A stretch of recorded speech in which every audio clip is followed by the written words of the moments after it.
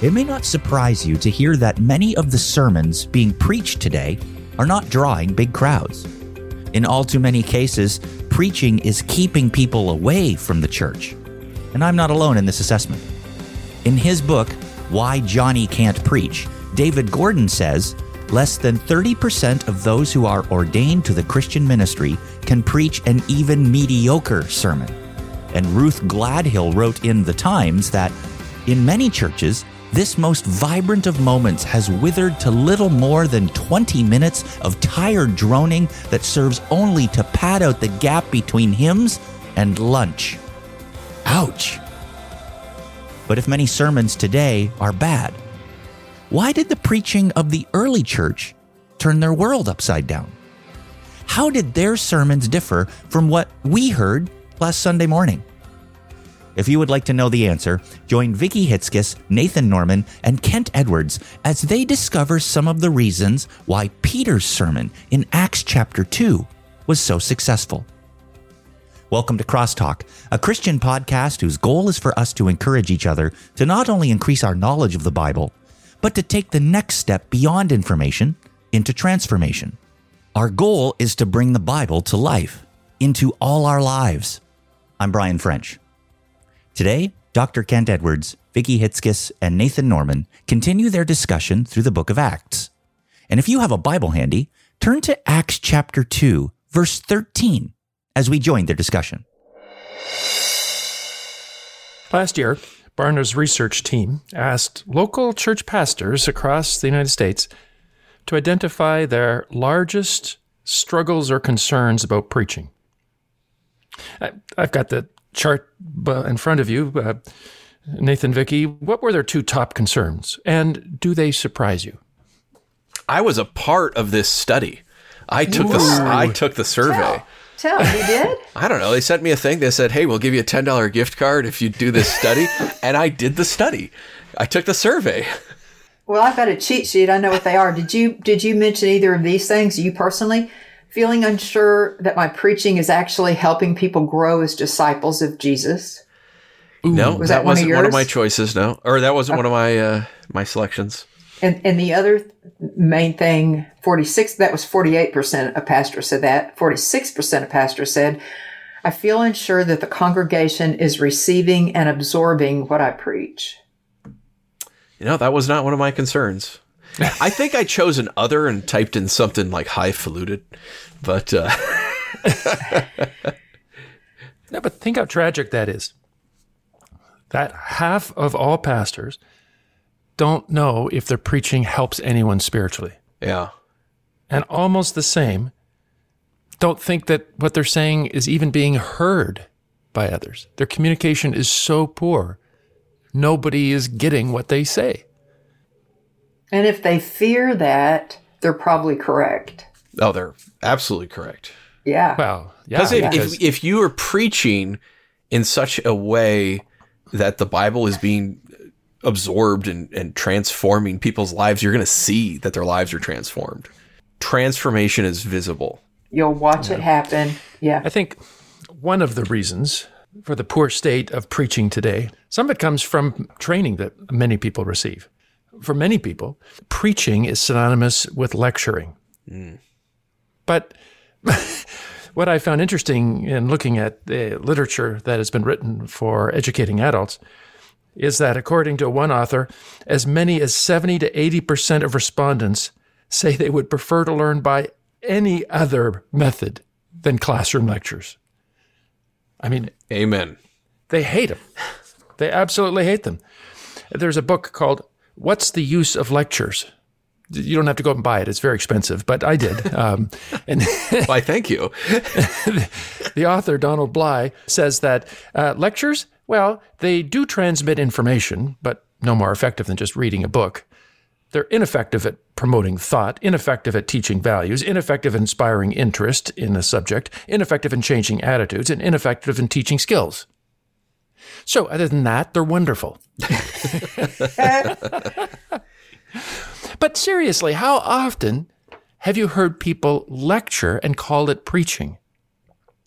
Now, let's just contrast that with how Peter preaches this sermon in Acts chapter 2. And I think, would you agree with me that perhaps this is a good sermon? With the impact that it had? Yeah, I think so. So I got to reverse engineer it. Why was this sermon so effective? Well, there's a number of observations that I make when I read this sermon. One is that it was relevant to his listeners, right? Because we read in verse 5 through 7. Now they were staying in Jerusalem, God-fearing Jews from every nation under heaven. When they heard this sound, a crowd came together in bewilderment because each one heard their own language being spoken. Utterly amazed, they ask, "Aren't all these who are speaking Galileans? Then how is it that each of us hears them in our own language?" So I'm pretty sure that Peter hadn't written out this sermon in advance. How can I be sure of that? The Holy Spirit just came upon them out of nowhere, it seemed, right? Yeah, they didn't know. They wasn't marked on their calendars. Then the crowd rushed to come see them. So he's a brilliant communicator. So he's just going to church in the morning, and they're like, "Hey, you're preaching. Whoa, whoa, whoa." I was just coming to attend. So now I know that in Acts chapter 1, Jesus did a lot of teaching even after his resurrection about the coming of the kingdom and so on. And my hunch is he may have covered this material, but that doesn't excuse the fact that Peter is addressing a felt need. People are wondering, what in the world is going on here? Why are people speaking in different languages that they didn't know previously and telling people about Jesus? And as you see, as we get into the sermon, that's exactly the need that he addresses. And he does so not just by being relevant, but by being interactive. Look at what it says in verses 12 and following. Amazed and perplexed, they ask each other, "What does this mean?" Some, however, made fun of them and said, "They've had too much wine." And then Peter stood up with the 11, raised his voice, and addressed the crowd. "Fellow Jews and all of you who live in Jerusalem, let me explain this to you. Listen carefully to what I say. These people are not drunk, as you suppose. It's only 9 a.m. So my hunch is that's a joke. I think he was saying that to get their attention. I think he got a decent laugh or chuckle out of them. Vicki, you're the professional speaker. Do you find humor helpful? Oh, yes. Oh, yes. People love to laugh. In fact, I have often said they will settle for a lack of content if they can get a dopamine squirt. Well, that explains many comedians, right? It does. Yeah. You look at late night comedians or those that go on the circuit, they don't have hardly anything that's significant to say, but it's kind of fun listening to them. Who gets paid more, a Harvard professor or a comedian? Ooh, that hurts. Oh, yeah. Ooh, that hurts. I may not be a Harvard professor, but it's true. It's true. There's no question. So Peter is speaking to these people on a topic that they are concerned about, and it is interactive. He's already beginning to engage them, and you're going to see that continues as the sermon goes on. And Nathan, you've evaluated sermons academically. Do all introductions start as winsomely as this? No. A good introduction raises interest, and a lot of introductions just kind of say, "Well, this is what we're going to talk about today," or "Open up your Bible to such and such." And that's the introduction. Last week we're in Romans chapter 6, verse 3, and now we're going to be starting in chapter 6, verse 4. The first half of verse 4. We only have enough time for the first half of verse 4 today. We'll see where the Lord takes us. Maybe we'll get to 6a, but, we don't know that. So this message is relevant. It is interactive. But so far, that could be a comedian, right? Yeah. But Peter immediately pivots, and he is very biblical. Now, to say that a good sermon needs to be relevant, interactive, and biblical, isn't that kind of go without saying that a sermon should be biblical? You would think so, but Well, I remember in crosstalk when we are talking to students often, one of the things we tell them is a sermon starts with the Bible, right? So you start with what the Bible says, not with what you think you need the congregation needs to hear, not with your own ideas, not with whatever's popular. You start with the Bible. And that idea is foreign to many preachers. Just that idea alone. But I've certainly heard sermons that were not biblical, and it's very frustrating. You know, I can remember my wife and I, with our kids, we went to some family camp thing, and so let's go listen to the camp speaker. He's so good, everyone said, and it was just I couldn't stay there. I was getting angry. I said to my wife, I can't stay here and continue to be a Christian. Because nothing he said came out of the Bible, even though he says, well, the Bible says, okay, well then read it. Like, read what the Bible says. But saying the Bible says and then saying whatever comes out of your, hold on, edit. Not everything is biblical. Not every sermon, quote unquote, is biblical. And a lot of really popular TV preachers are motivational speakers. They're not teaching the word. They're telling you what you want to hear. Yeah. And sometimes they make it look like it's biblical by taking a phrase or a verse, maybe out of context, right, and tacking that on the end of the message that they want to give. Right. So, but not Peter. That's not at all. In fact, starting in verse 15, he says, these people are not drunk as you suppose. Notice how this is a very focused sermon, addressing their need. No, this is what was spoken by the prophet Joel. And what did the prophet Joel say? In the last days, God says, I will pour out my spirit on all people. Your sons and daughters will prophesy. Your young men will see visions. Your old men will dream dreams. I will show wonders in the heaven above and signs on the earth below, blood and fire and billows of smoke. The sun will be turned to darkness and the moon to blood before the coming of the great and glorious day of the Lord. Like, this is the perfect text for this occasion, is it not? It starts right at the beginning by saying, in the last days, God says, I will pour out my spirit on all people. Your sons and daughters will prophesy. Guess what they just saw? They just watched that. They're sitting there listening to it. Yeah, I know. And they're saying, and the question in the mind, and they keep asking is, what does this mean? Oh, I know what it means. It means that this is in the last days. And guess what? The last days mean the great and glorious day of the Lord. Ooh, remember, didn't we come across this a few weeks ago when we were looking at 2 Peter? Yeah, the day of the Lord. That is when Jesus comes back to make all things right. He sets up his kingdom and he brings justice to the world. It's a great day if you're in Jesus Christ. It's a horrible day if you're not, because he brings judgment. Yeah, and so Peter says, oh, good news. Yes, this speaking in tongues thing, everyone hearing the gospel in their own language, that's a sign that the day of the Lord is coming. And then he comes and makes it personal by saying in verse 21, and everyone who calls on the name of the Lord will be saved. Oh, so there's only one way to be saved, and that's only for those who call on the name of the Lord. Oh, that's good. But he increases the tension in verse 22 and following when he says, fellow Israelites, listen to this.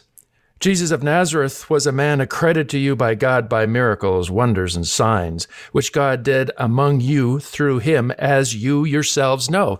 See how personal this is? You all know who Jesus is. You've seen him do all these miracles. But then he continues in verse 23. He says, this man was handed over to you by God's deliberate plan and foreknowledge, and you, with the help of wicked men, put him to death by nailing him to the cross. Oh, so the good news is there's a Savior. And if you call on his name, you can be saved. The bad news is you murdered him. You put him to death, yeah. Yeah. So that's not a good sign, given that the day of the Lord is here. And you know that because you've just seen all these people speaking in other languages about him. By the way, notice how Peter is going in and out of the biblical text. Isn't that interesting? He quotes the Bible, then he comes out and says, this is what you did, and then he goes back into the Bible. Again, this is interactive. He is engaging them. This is their story, what they're living in. And after quoting David in Psalm 16, He says, God has raised this Jesus to life, and we are all witnesses of it. Exalted to the right hand of God, he has received from the Father the promised Holy Spirit and has poured out what you now see and have. Once again, Peter is interactive. He weaves in and out of the biblical text so that the listeners are participants in the story. He's not just giving them a lecture, giving them facts. They're facts that are related to their life. The sermon is relevant. It is interactive. It is biblical. And it has a point. What is it? What is his point? He says in verse 36, "Therefore let all Israel be assured of this. God has made this Jesus, whom you crucified, both Lord and Messiah." Oh, now he comes and gets very personal. Why are you seeing people supernaturally speaking about Jesus in foreign languages?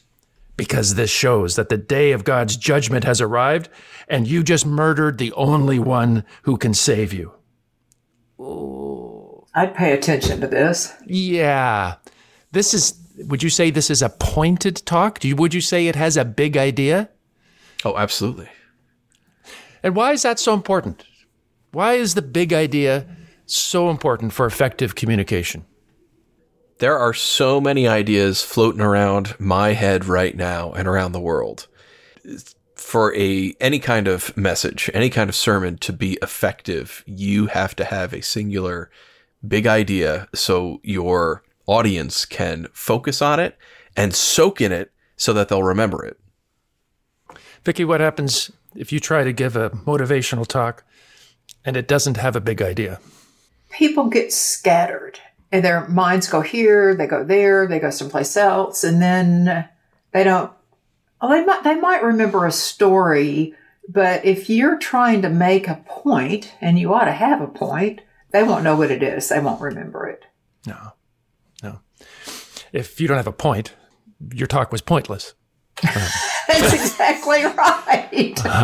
That's exactly right. I don't know why I should listen to it. I don't know what you're saying, or why, or who cares.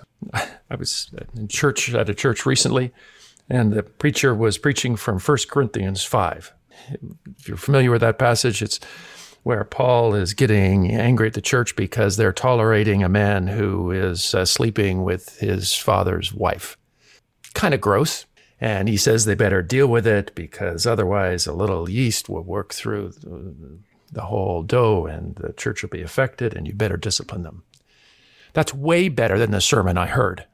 I'm just telling you, he walked on and on about sexual this and sexual that, and the preacher got on to 11, and he's into his bread maker, and what do you do? And we never got to church discipline. We never got to what in the world are you talking about? That is not how Peter preaches. Peter is relevant to his listeners. He's interactive with his listeners. He's presenting the Bible and the intention of the original authors when he presents those, not his own ideas, but the idea of the text. He arranges it in a way that makes a central point. And did you notice this sermon is inductive, not deductive? What's the difference between an inductive sermon and a deductive sermon? Deductive, you tell them the idea right up front. Uh-huh. So Peter would start off saying, I'm going to tell you about Jesus the Messiah, who you killed and was your only hope at salvation at the day of the Lord. And let me give you my reasons why, right? Inductive, he builds tension and he doesn't give the big idea away until towards the end of the sermon. You basically have your audience screaming to know what the answer is to your sermon by the end, because you've raised interest so high and tension is so high. They want to know what the big idea is, what the answer is to their sermon, their message. Yeah, and it's effective. Because in verse 37, what happens when he raises its fever pitch? What does the crowd do? It says, when the people heard this, they were cut to the heart and said to Peter and the other apostles, brothers, what shall we do? Inductive communication is so prevalent in our society. It's hard for me to think outside of perhaps a formal business presentation when you would give information to an audience deductively by giving away the big idea at the beginning. But in every conversation we have, in every teaser for an upcoming movie or even for the weather that's going to be announced, they never give it all away up front. They always ask a question that surfaces some need to make you want to listen. And think about this. How many deductive sermons do you know were preached in the Bible? Yeah, I can't think of one either. There may be one somewhere, I don't know, but I can't think of one. Almost all of them. Maybe Jonah to Nineveh, because it was only like a sentence long. So 40 days you're dead. Yeah. Here's the big idea. Yeah, but keep in mind, he didn't want them to repent. Right. So I think that makes my point. Wasn't an A sermon, I'll give you that. So it doesn't mean that deductive sermons are evil or wrong, but it does make them sound like lectures. And we've already talked about how lectures are not the best way to communicate truth. He organizes it inductively. And not only that, he has clear application. I mean, wow, what does he say in verses 38 and following? Peter replied, "Repent and be baptized, every one of you, in the name of Jesus Christ for the forgiveness of your sins, and you will receive the gift of the Holy Spirit. The promise is for you and your children and for all who are far off." Now that's a clear application, right? Yep. This is where Peter answers the question, so what? So what do I do with all this information? Every sermon in the Bible is preached for transformational reasons, not for informational reasons.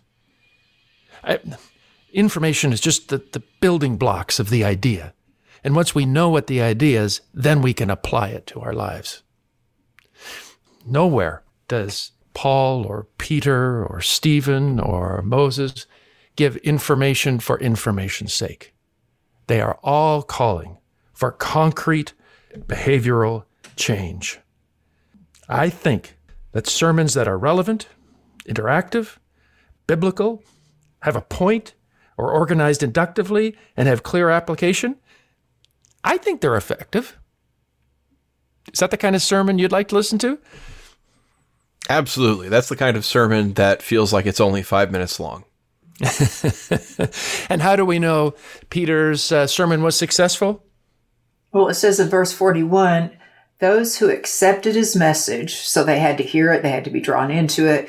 If they accepted it, were baptized, and about 3,000 people were added to their number that day. Not bad for a rookie. That's not bad at all. Just showing up to church one day like, hey, you're preaching. Wait, what? That's a heck of an altar call, yeah. In last week's podcast, we began our study of the book of Acts by observing that exciting churches that impact their communities are evangelistic. That's the result of the Holy Spirit. Today, we see that great churches, in the tradition of the early days of the church, must also feature effective biblical preaching. We're going to look at a third element next week, but let's pause on this one because there has to be a so what. How can we apply what we've learned from Peter's sermon to our life? What does this say to preachers? The preachers who are listening to this podcast.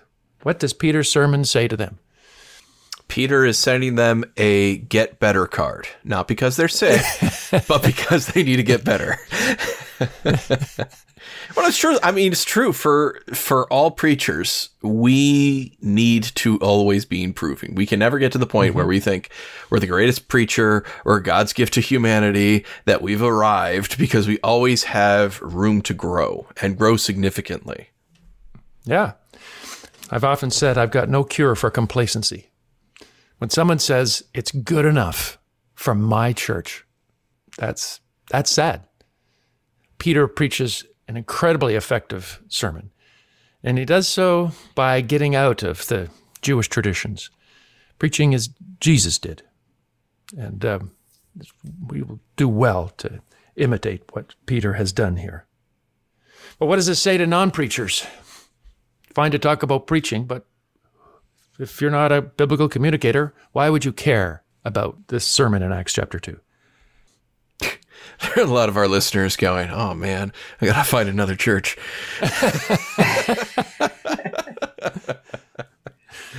Yeah. Well, this is the whole reason for Crosstalk Global, isn't it? Yeah. We know that 95% of all Christian workers in the world have had no formal training. They're doing the best they can, but they haven't even seen what we've seen today in Peter's sermon in Acts chapter 2. Churches around the world do need sermons as well crafted as Peter's. Relevant, interactive, biblical, with a clear idea, inductive, application-oriented. That's what we teach preachers around the world and what they teach others. Look, if you're hungering for the kind of sermon that we have just heard Peter preach, maybe you want to give to Crosstalk, because when you do, we're helping make more of these kind of preachers around the world.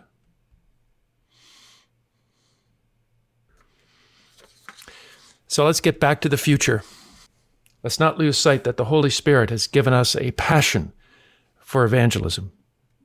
And let's take the Bible seriously and proclaim it as effectively as we read in this passage.